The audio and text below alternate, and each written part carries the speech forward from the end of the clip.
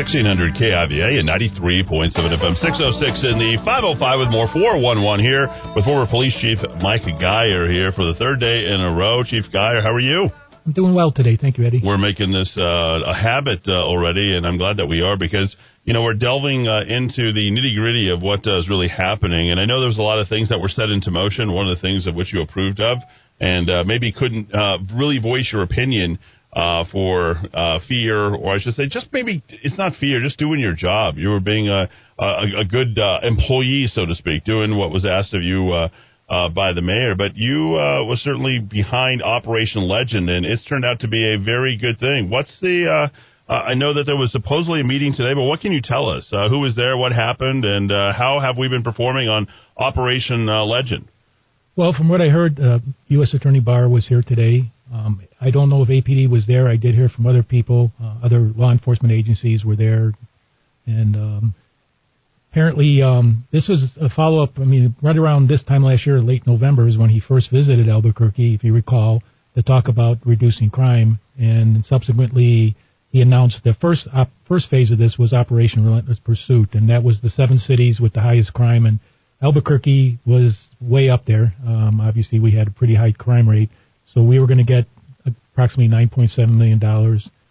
They have federal agents assigned here, as well as the part of a COPS grant to get 40 officers hired and then backfill those agents later. So that's the start of it. And then subsequently we had the meetings with the U.S. Attorney and the COPS director, and our city legal got involved at that point. And from about January, why the Operation Relentless Pursuit started around that time, we didn't see it because we didn't sign off on the grant right away. We prepared the grant. It was one of those, it wasn't competitive, so all we had to do was really fill it and turn it in and sign it, and we would have been approved. And they even, maybe about a month after that, changed the match from 70, where we would have had to provide 25%. So it went to 100%. We didn't have to provide any extra funding for the 40 officers. So it was a pretty attractive grant. And at a time just prior to COVID, I mean, again, our goal was to hire as many officers as possible. And January was the start of 2020, which has turned out to be a very violent year. So let me understand this correctly. Bill Barr, the Attorney General, was letting you know that they were going to help the city of Albuquerque that last November. Yes. Okay. And the operation was called Operation Pursuit. You were told that you would get $9.7 million. All you had to do is basically help with the additional 30% on top of the 70% that they were giving, and you had to do a simple thing of writing these grants. How hard is it to write these grants? Well, it took, or apply? It's just the application process takes time to fill out the paperwork. And is it like what are we talking about? 30 pages, 100 pages? Yeah, something like that. Like okay. Because she did it on a weekend, so I imagine she put about 8 hours. And who would have done that? It's our grant, Maria Garcia Cunningham. So were those filled out? Yes. Okay. So they were filled out, they were submitted, were they denied, or we chose to not do something to get this $9.7 million? Right. It was in status where nothing was moving for a while. The deliberations were concerns with certain clause in the USC aspect of requirements for a federal grant. And this went back and forth with city legal. We had concerns about Sanctuary City. We had that ordinance, and there were some concerns about reporting to ICE, which was not really in effect and not really part of it, but it was interpreted by our city attorneys that was the case. Now, is this the part where it's been suggested that you could get sued or lose your job or face criminal charges, something along those lines? Well, I mean, we heard that from our city attorneys, is that the mayor could go to prison, Sarita could go to prison, I could go to prison if we violated that federal provision in the grant. Is that true? Is there any truth to that? Well, I mean, what happened is with the U.S. Attorney, we developed a memorandum of understanding, which was where he was able to work with us to get exactly what that the grant entailed. And at no point did he ever say it involved Sanctuary City, and later on in the discussions when Legend came in, at no point did it involve protest or addressing those kind of situations.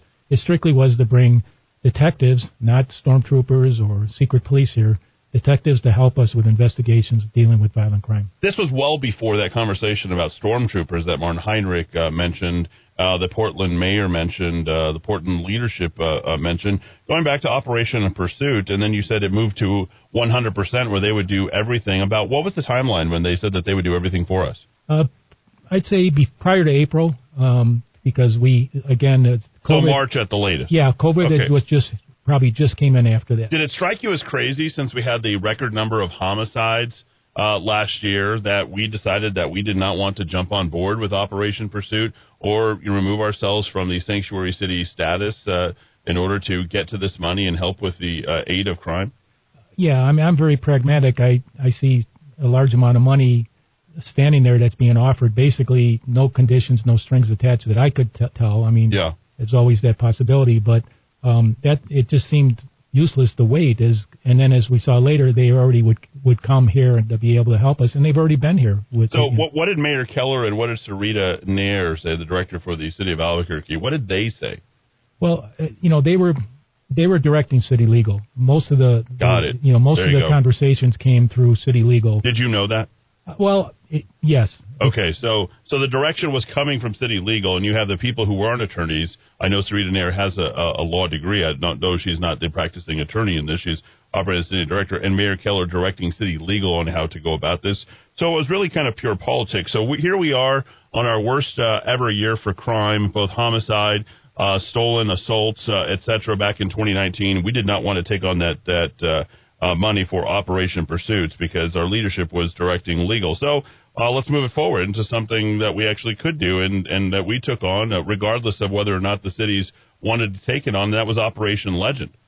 Right, and it was kind of, I don't want to say stealth, but I myself was unaware of that when they first started arriving. I know they had issues with COVID and travel and having agents here, but sometime toward the end of April, May, I was made aware that they were here, and some extra agents from different other federal agencies were helping already some of our investigations that APD was working. And we already had some task force in these units. So, they had some stats that they were already working on from Relentless Pursuit as well as the new Legend process.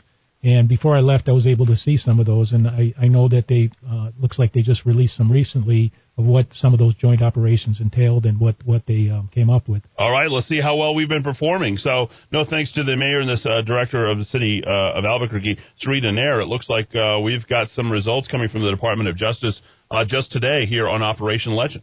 Yes. I was able to get a document from the U.S. Department of Justice, their public affairs, and they reported that since Legend's been here, 113 defendants have been charged with federal crimes. These include 47 defendants that were charged with narcotics-related offenses, obviously a nexus to violence. 56 defendants have been charged with firearms-related violence, and that speaks for itself. And 10 defendants have been charged with other violent crimes. Now, a lot of these also were charged federally, which is a whole different process that basically almost guarantees these people off the street until their trial, and then minimum 5 to 10 years for some of these offenses. This is exciting stuff. Yes, it is. I mean, we had the FBI over 2 years ago, just when we came in, start a task force with us just to deal with the armed robbery, which was also a very high percentage in our violent crimes package. And since they came in and started prosecuting some of the cases and assisting us, armed robbery has been down for 2 years now, and significantly, because we take the serial offenders that do not one but 2 or maybe 20 armed robberies before they're caught and put them away for a long time. And that was a big impact on that aspect, especially for business owners. So as the new chief of police, was he there at the roundtable conference representing the city of Albuquerque? Well, not initially back then, and I heard that possibly he wasn't there today either. Wow.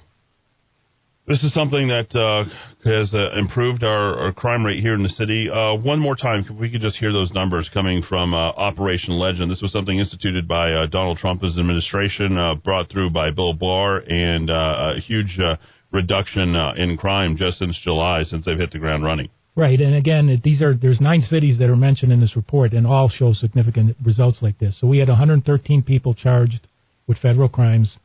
47 of those were narcotics offenses, 56 with firearms-related offenses, a big issue here, and 10 offenses with other violent crimes. So those are pretty significant numbers for the short time from mostly the beginning of and through the end of the summer. All right, so now I'm worried. Now I'm concerned. We've got a new interim chief of police. They're certainly taking the time to whatever they can do to slander you and slam you in the papers. They're on a PR extravaganza to get out their information. And, of course, we're on the heels of a mayoral election that year. There's no reason to go and look for a new police chief because we don't know if we're going to be changing hands. I hear that the sheriff of Bernalillo County Sheriff's Office, Manny Gonzalez, is going to be running for mayor. I hear a couple of other names being sort of thrown around, but primarily it's going to be those two. And, I think we probably should start addressing maybe the leadership for the next year. While everyone else is playing politics, we're just interested in having a better city, to be quite honest, at this point. And I know that we started to kind of go through the accomplishments that were happening technologically. We talked about everything from, the Metro 15 to the ShotSpotter to the various other things that have been put into place. And I got to tell you, it's pretty exciting. But the leadership isn't focused on that. They're focused on you, Chief Geier. And since Sunday, they've decided to go ahead and go. So I'd like to give you a chance to rebut them directly and really kind of, go through what we've seen in terms of rebutting those, 5 brass, 2 of which have been been as part of the brass up in, I guess, the 5th floor in the city of Albuquerque for less than a couple months. Well, yes. I mean, there's 5 of them there, and I worked with all of them. Actually, I was the one who approved, their appointments. Some of the things they talked about occurred before at least 3 of them were even there. So when they talked about the SHIELD unit and Metro 15, a couple of them, like I said, they weren't even part of that. When they talk about things like problem response teams, and they're taking credit for that, basically none of the deputy chiefs had anything to do with that. That was a program that I started with then Sergeant Johnny Yara, who's now a commander in the Southeast Area Command, back in 2013, and it was so successful that I brought it back. The program they had here was something called Police and Community. It was more of a community-based problem-solving team, but it wasn't crime fighting, and so we brought back it for the purpose of crime fighting. And to talk about it as a crime fighting initiative like they did, the first thing, it was all outreach. It was very little crime fighting. It was more outreach. And then some of the commanders started getting on board, especially after we started the gun violence reduction plan. But I'll give you some interesting things. I mean, some of the things they said is like the gun violence reduction unit, they took credit for that. Well, that was some of the investigations unit that put that together, specifically because we identified shootings as part of the issues. We always identified with the UCR crimes of murder and ag assault and ag battery or, attempted murder, all those things like that, but we never dealt with shootings and shootings with injuries as part of a classification. So when we did that, the unit was originally designed to be an investigative unit. But the commander at the time, the acting commander, who just happened to be a good friend of the current interim chief, didn't see it that way, and he had them be an apprehension team, which was, we already had that with an investigative service unit, so they were just kind of chasing their tails. I pulled that commander out, that acting commander. I put another one in, and immediately it went to an investigative unit that started coming out on call-outs. They actually went out and investigated the scene of every shooting, talked to witnesses, gather evidence, and we started during the gun violence reduction plan, that group particularly had some great results. The interesting part is I was listening to a meeting, Zoom meeting with the Violence Intervention Program, which is the civilian component, which is a good program, and Deputy Chief at that time, Medina, made mention to Sarita about some conversations they had in Oakland with that group that has a similar group that we were trying to model, and he said, he told her, well, don't you remember they said don't do it as an enforcement? He didn't think that was a good program. But now in this letter, they're praising it and behind it 100% as that, that was their success. And so, those are some of the things. There's others, we can talk about. I mean, some of the other things is kind of silly is that none of them ever came up to me individually. So you never had a conversation about any of these things that they put forth to you. So, okay, so let's just kind of go one by one. You had the problem response team. Right. So that was a program developed back in 2013 that you just mentioned. Right. Okay, and you put that out there, and this is all about the gun, and the additional one is you mentioned the gun violence reduction unit. Okay, and apparently the chief, the interim chief now, he never jumped on board with this. He never adhered to this. Well, at the beginning it was done. It was supposed to have that kind of approach, investigative, but for some reason the commander was running it as an apprehension unit because maybe he didn't understand. He was new back there. But yes, Medina was not in charge of that unit, so he really had no direct control. So you said a significant reduction in gun violence for this gun violence reduction plan that you implemented. Do we know how much? Well, no, that was the goal. The goal was, now what they did is their stats will show weekly the amount of firearms they recovered, that whole section of detectives, not just that particular unit. They all work together, gangs, narcotics, and whatnot, with the apprehension teams. They also recovered drugs, guns, arrested people on warrants, but they had high numbers, high stats, which now, interesting, is now being published, which they never were during that time. Yeah. I don't know why, but they were doing those operations. Well, they were telling you not to interface at all with the media, not to hold your own conferences, and not to release any information without getting any sort of prior approval.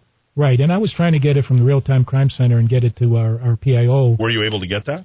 I got the information. I saw the reports that were going out weekly with our Duke City Stats program, but none of that ever went to the media. I don't think you guys ever saw anything until just recently. No, we never did. Okay, yeah. And, that's where we could really benefit is by staying informed and staying on top of this.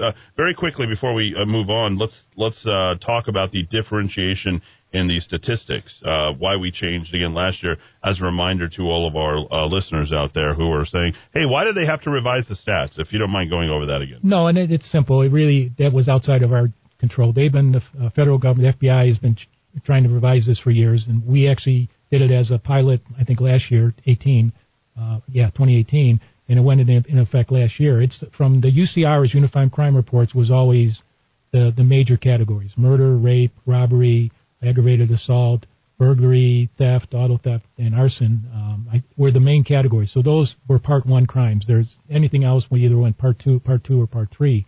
But everybody looked at those main serious crimes, and those were the numbers that we showed as stats typically for results. They came up with this new NIBRS reporting system, which is a little bit more extensive. The breakdown is much different. There's crimes against persons and crimes against this safety. There's different categories if you look it up. I was just getting familiar myself, which breaks it down much differently than the simply what's the percentage and the numbers of crimes that occurred in those other categories. So now it's a little harder to understand, and it's a little harder to demonstrate or show in a simple format for the media. So it has to be broken down and given some understanding. So that occurred because that's how the national reporting system changed, and we're just bought into that. So we had even under UCR records issues with, releasing data before all the reports that were in a quarter would be give inflated or, misinformation because you need all the data in all the written reports. Okay, so let's go back to the gun violence reduction plan. And all your commanders provided those weekly reports, Chief Geier. Yes. And they pushed out all of the information, but some of that information wasn't hitting us here in the media. And apparently this gun violence reduction plan and the Real-Time Crime Center were responsible for relaying all the information to Gil Gallegos. Yes. I mean, we had... Did it happen?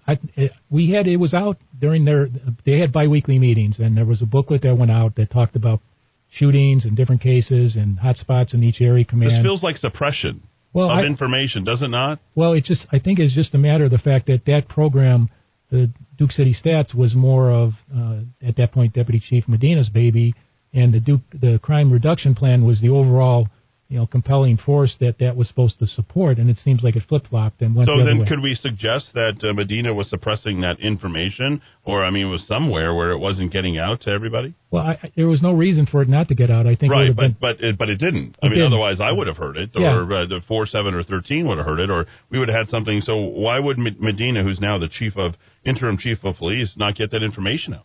It's hard to say. It would have been reassuring to the public to at least know we were making an effort. I think, to me... That's that. Even if it gets worse, so we can all be ready to know. So this is a transparency issue that goes right to the very top now to our chief of police, and it seems like, as much as you were bottled up in terms of containment, this seems like, and you weren't as compliant as they would have liked you to have been, certainly seems like interim chief Medina is quite compliant, will do anything that he's told to suppress that information. We didn't even hear about this Department of Justice information today from Operation Legend or get a news release on it because they're not going to tout it. They aren't going to give Operation Legend any benefit. Well, and that seems to be the case. The frustration I had is we were getting good results in terms of our efforts, and I think that, again, to reassure the public is if we were only showing, if the only thing they were seeing was the increase in violent crimes, the shootings and the homicides and all that, if that's all they were seeing, it gave the impression that me, as the chief, that I was sitting on my hands. And I think that was kind of, reiterated later when they were saying, well, I wasn't doing my job. Or is there not something you could have done? Well, I'm just saying. I mean, is there not something you could have done, or were you just working with them to be compliant with Sarita and Tim as what they needed? Well, and I brought. I mean, obviously, it was brought to Medina's attention. We had those discussions throughout 2020, from the onset right up to the end. And at different times, it was brought to the attention of the mayor and Sarita. So we were never able to see your progress, track your improvements, and really see the gains that you were making, because you guys were not allowed to talk about those improvements, basically, without getting the full blessing of Sarita and Tim Keller. Well, I mean, yeah, it'd be hard for me to, without knowing their true intent and without having, Sure. the feedback from them to accuse them of that. But well, I appreciate how, even-handed you are, but I'm telling you the way that I see it coming from the outside. There's no reason why the public shouldn't be fully informed about, your progress and our ability to track it. Well, and that's the thing, is because the officers and the commanders were trying their best. They were doing these activities. They were, trying to get this information out to show that they were targeting certain areas, and then they were coming up with results, whether it was, whatever kind of operation they were recovering guns. Weekly we had gun reports. We had people charged with firearm charges. That was part of the criteria to measure, and we had that. It came in not just from the investigators that had the time to work specifically for that, but for the field officers that were devoting even just a few hours a week to that made a difference, I think. And when you add all the units together, I thought that was significant. The public perception is that the cops don't do anything, they can't do anything, and they're never there when you need them. And this seems to be crime by design from Tim Keller and Sarita Nair. And I'm going to ask you point blank here, no pun intended, but when it comes to now Interim Chief Medina, did he meet more frequently than you did with Tim and Sarita, with Tim Keller and Sarita Nair? It doesn't have to be accurate. I'm just your guess. Well, let's put it this way. There were meetings where I had individually with them, or part of, other ongoing meetings, that regular reoccurring meetings. But there were meetings that he had that I wasn't a part of. And wow. Some of them I did not. That's incredible. I wasn't aware of. That right there should be no meeting that anybody below you that's underneath your command, my expectation, that you should not be a part of, Chief Geier. Would that be a fair statement? Yes. Wow. Absolutely. I mean, people told me, sources on the 11th floor said that in some cases Medina was up there 3-4 times a week without me. Wow. I don't even know what to say. We've heard of coups before. We've heard of overthrows. We've heard of setups, but this is certainly bleeding into that type of narrative. With former police chief of the Albuquerque Police Department, with some absolutely hair-raising information as we're getting to know what has happened, the work that has been done, and now the try to take credit at all costs achievement, and we have the Operation Legend stuff. We've got some good information on what happened with Operation Pursuit last year in terms of them not taking the money. I mean, these claims that were made in that article, charging you, and no doubt written by Sarita Nair and Tim Keller,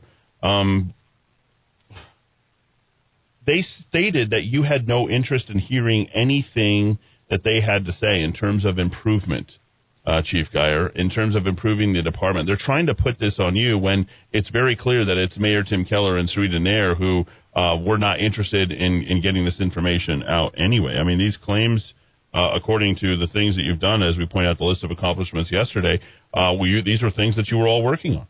Right. I mean, and you'd love to hear from them. Yeah. I mean, the gun violence reduction plan started in November, and we had, like I said, some outside instructors from a leadership corporation that helped us with the initial stages.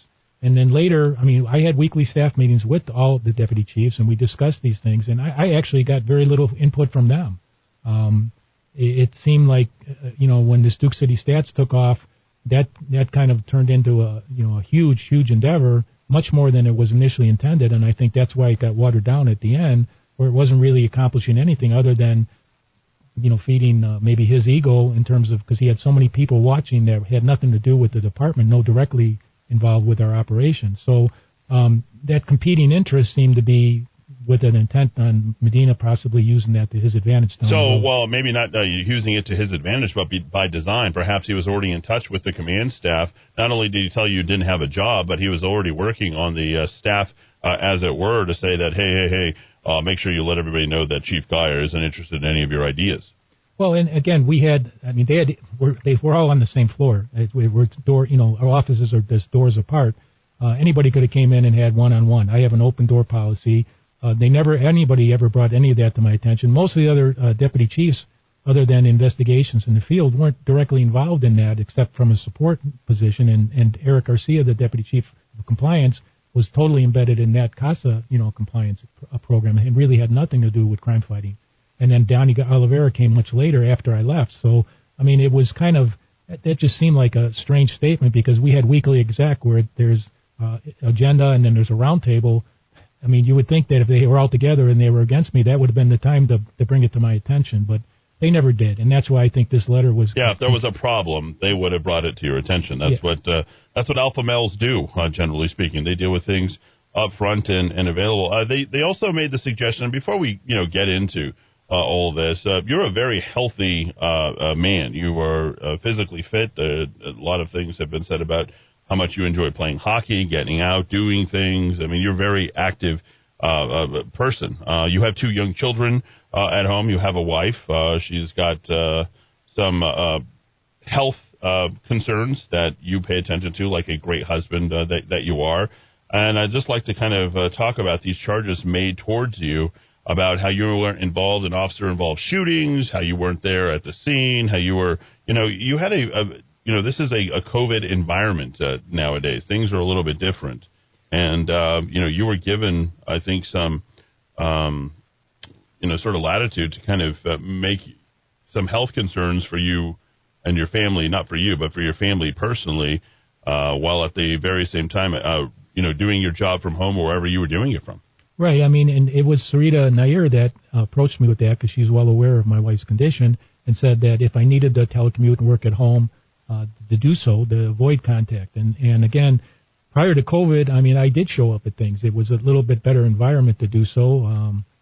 It's once that started peaking, I mean, obviously she's high risk. So I would do the Zoom meetings and I would bring work home and stay late at home or stay late at the office after hours when people were gone. But to go to a scene, especially with the officers, our officers are exposed to a lot of things, and you get to, like an officer-involved shooting, there's a lot of people there. We have a lot of, we delegate that. That's the purpose, is that the deputy chiefs are to be there as my replacement, because I can't be everywhere. And at some point during that, they're healthy. They don't have any issues, with, family members that could be exposed. So, they go and they report to me. That's part of the process. And with when it came to protest, that Real-Time Crime Center became a hub for many, many people, even outside the, agency, from other agencies. And we already had one where an FBI agent kind of exposed the 30 or so of our detectives on operations, it arose out of their headquarters, our headquarters, but their agents were in our headquarters, and one particularly. So, I mean, I couldn't take those chances, but I was always part of those. I depended on the incident commander at protest to keep me posted. Whether I was in my office or at home with the radio and the phones there at a counter, I would listen and monitor, just as much. And again, sometimes I get really good feedback and input and updates from the incident commander, and a couple of times I didn't. But still, I was actively involved after hours as much as I was during hours. And I had no sick time this year until, or vacation time, and throughout the whole year until the day I left. So as far as, I saw other people take vacations and long weekends and other things, and I basically was on call 24/7, as most of them were as well on different occasions.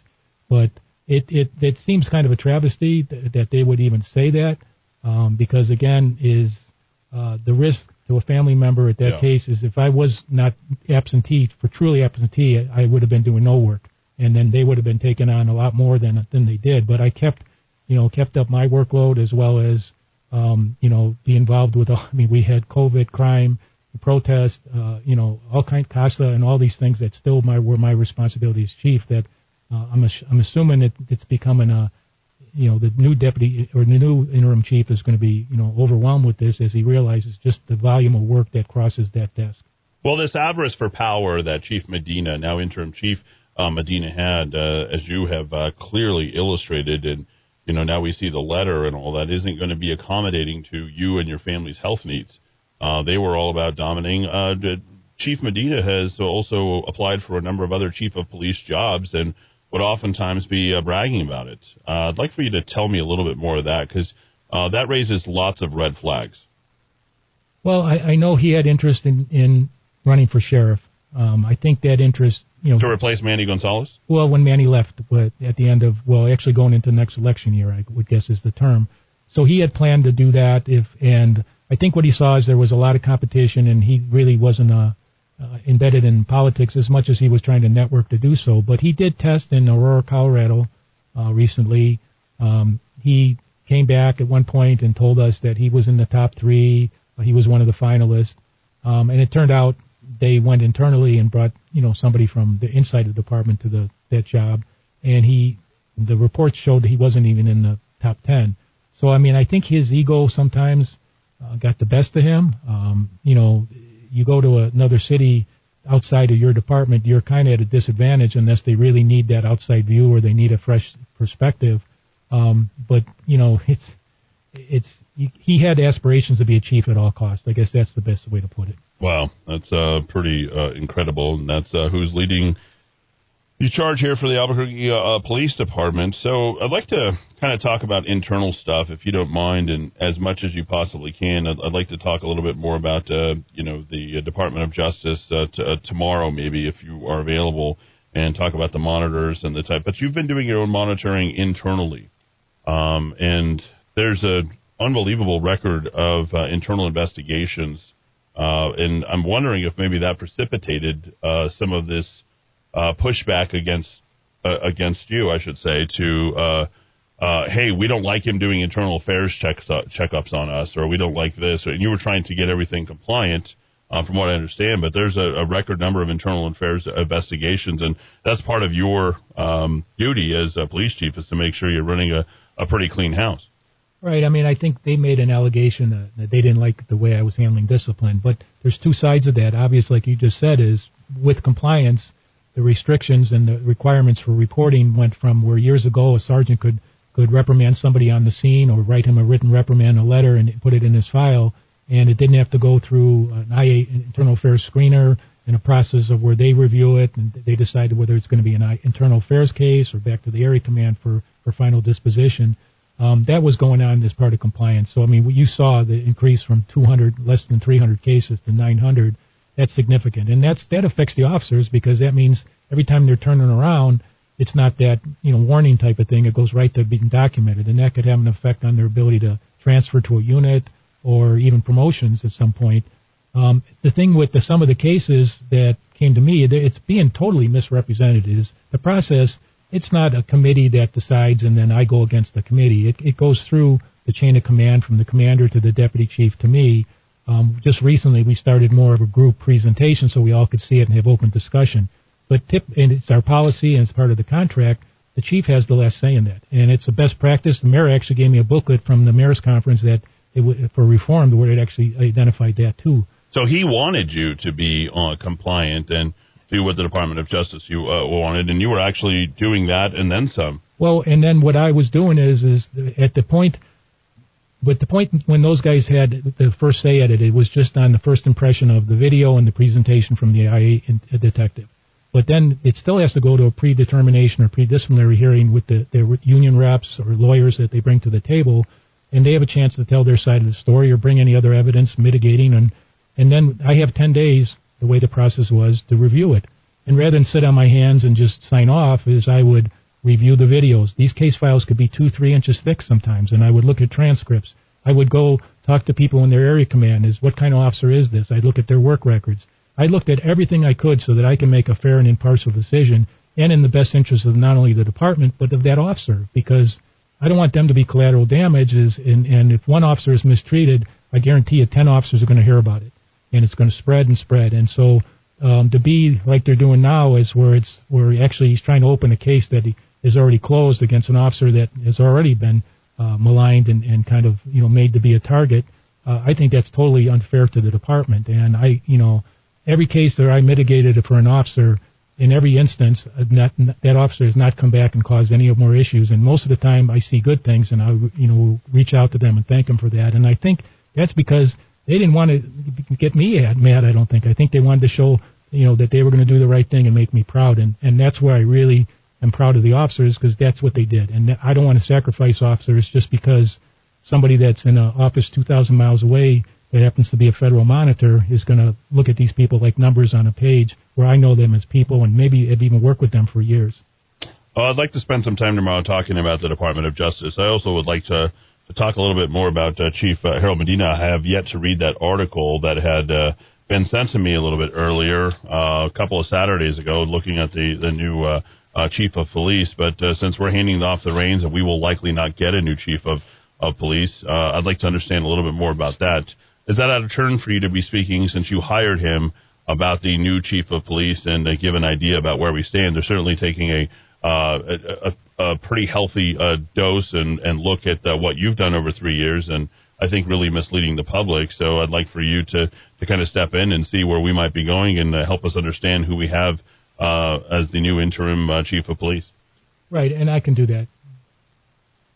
I don't know if you're saying, talk about this at a later time. I mean, it's... Yeah, tomorrow, if that'd be okay with you. Yeah, because it goes back. I mean, he was a good friend of mine. I actually was his mentor, and I actually I got him in some leadership, a very elite leadership program since I got here. And I'll just say this one story. As part of when he completed that class, they do what's called a 360 evaluation, where a sheet goes out, like a questionnaire to people that are his peers, his subordinates, other people that he works with, like civilian staff, and myself as the manager. And I don't know if it's because of intimidation or just if people are afraid to, say anything negative. He got really high marks from the people that some didn't even know him that well. But the lowest score he's got was from me, and I've known him for 25 years, and I was trying to give him an honest assessment so that he can improve. We all have weaknesses. If you don't look in the mirror and recognize that, you're a fool. And if you're beyond reproach or criticism, then you really got issues. Right, and he was upset that, I gave him the lowest, not low scores, but just lower than everybody else that were, very inflated. And, not everybody's Superman. And so sometimes you got to see that, you got that kryptonite here or there, and you work on those areas. But that's one of the things that I don't think he was willing to listen anymore. Chief Geier, I'll see you tomorrow. Thanks for joining us all week long. This has been an absolute pleasure, and we'll go into our fourth hour. We'll do that tomorrow on a Thursday. Stay tuned. Bill O'Reilly is next.